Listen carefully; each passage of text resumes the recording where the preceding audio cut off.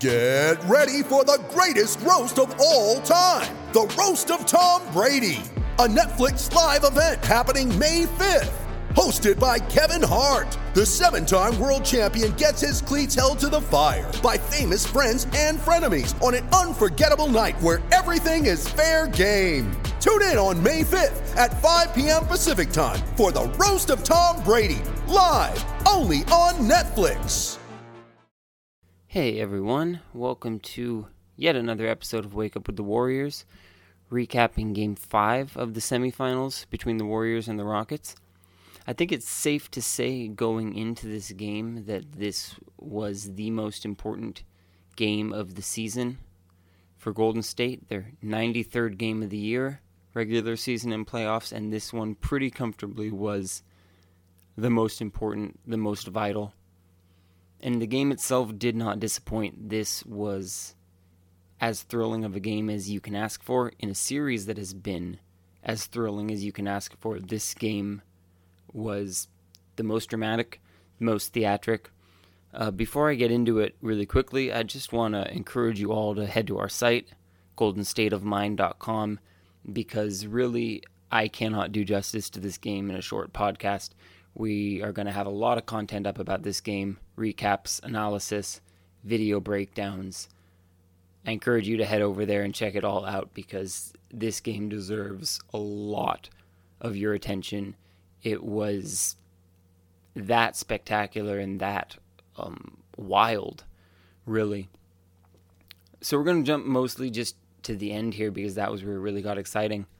Warriors came out firing out of the gate to start the game. They had a 14-point lead after the first quarter. Everything was working offensively, even though Steph Curry hadn't scored, wasn't really even shooting. They were shutting down Houston defensively. 31-17 was the lead after one. In the second quarter, they pushed that lead up, built it all the way up to 20. Really looked like they were in control of this game. The Rockets showed some signs of life towards the end of the second quarter. Cut the lead to 14 going into halftime. And you have to give the Rockets all the credit in the world. They did not go away. Down 20 on the road in a pivotal Game 5. They had confidence. They had moxie. They played their butts off. And they came out of the third quarter guns blazing. And all of a sudden, the Warriors could not do anything right. It was turnover after turnover, failed box out, failed rotation, bad offense, missed layups. Steph Curry was missing at the rim, missing threes, doing all of that again. And suddenly the Rockets started chipping away at the lead and chipping away at the lead and chipping away at the lead. And suddenly the lead was gone. So this is where things got interesting, both for the better and for the worse. With just a few minutes left in the third quarter, Kevin Durant suffered a non-contact injury, which is obviously usually about the worst injury that you can suffer. He was working on Austin Rivers on the baseline, pulled up for a jump shot, made the shot, landed, no contact whatsoever, took a few steps down the court, and then glanced back at his leg as though someone had kicked him. No one had. There had been no contact. He immediately pulled up lame, limped off the court, headed straight to the locker room. On the broadcast, Reggie Miller was talking about how Durant's reaction, acting as though he had been hit when he hadn't been, was a sign of tearing your Achilles or suffering some other sort of Achilles injury. That obviously is one of the worst case scenarios possible. The team announced a few minutes later that he had a calf strain. They ruled him out for the game. He'll obviously undergo an MRI. We'll see if it is an Achilles or if it is just a calf. Fingers crossed, obviously, that it's not an Achilles, because an Achilles will keep him out likely until around the playoffs next year, versus a calf strain might only keep him out for a week or so. But either way, his series is almost surely done, which is a tough pill to swallow for him, obviously, and for the team. and just heartbreaking for someone who was having a historically great playoff series or playoff run. And we'll have to wait and see what the diagnosis there is, but that certainly put a dark cloud over Oracle Arena. And that happened right after the Rockets completed their 20-point comeback. It felt like this game was kind of over at that point. All the momentum had swung Houston's way. The Warriors lost their one player who had been reliable on offense, not only this game, but this series. It didn't look good. And then Steph Curry, after just a brutal start to the night, all of a sudden found it clicking. He started hitting from all over. He had 9 points when Kevin Durant went down at the end of the third quarter. Curry stayed in from that point on, played the entire fourth quarter, which he normally doesn't do. Normally comes in at that 6 or 7 minute mark.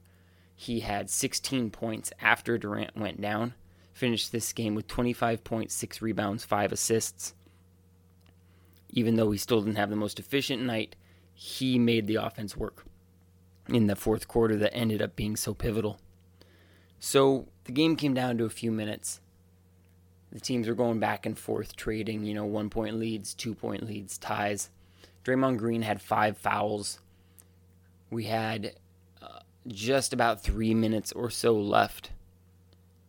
And the Warriors had a 3-point lead when Chris Paul came barreling down the court. Draymond Green, able to move his feet with him, takes the offensive foul. If it had been a blocking foul, Green would have been fouled out. Instead, it's an offensive foul. Warriors get the ball back. Tremendous defensive play. Green does something a little stupid and kind of shoves Paul with his leg as he gets up, gets called for a technical foul. James Harden makes the free throw to make it a 2-point game. Warriors get the ball, come right back down, fly the ball around the perimeter. Curry finds Dre in the corner. Fearlessly, Green fires a three-pointer. The wing, not the corner. Makes the 3, turns it into a 5-point game.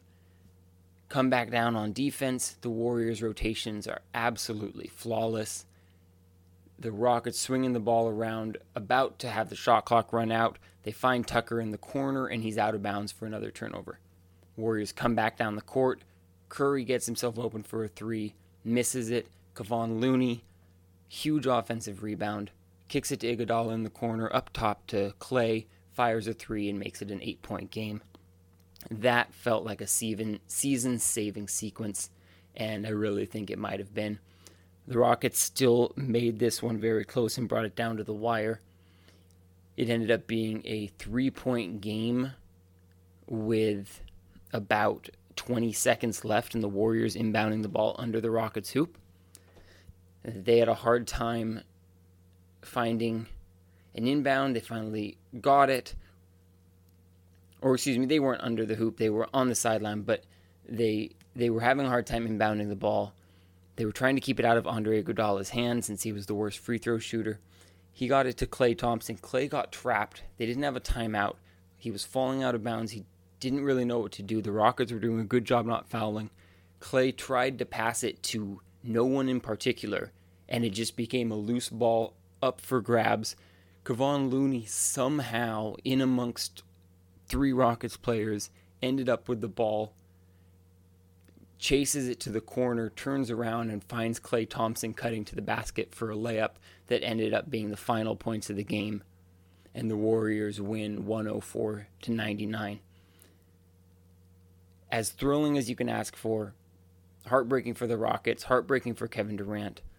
Can't say enough good things about Kevon Looney, who came up huge in this game in 22 minutes. I think Anthony Slater tweeted that Looney had the best 5.9 rebound, 2 assist, 1 steal, 1 block game in NBA playoffs history. He was sensational on both ends of the court. The Warriors finally won the rebounding battle, which they hadn't been able to do in Houston. They had 42 rebounds to Houston's 39, 12 offensive rebounds to Houston's 8. Curry came up big when they needed him most. They're going to need that again in Game 6, where they almost positively won't have Durant. And now they have a chance to close out this series. So We'll see what happens on Friday. That game will be Friday evening on ESPN in Houston, Game 6. Warriors leading the series 3-2. Thanks for listening, everyone.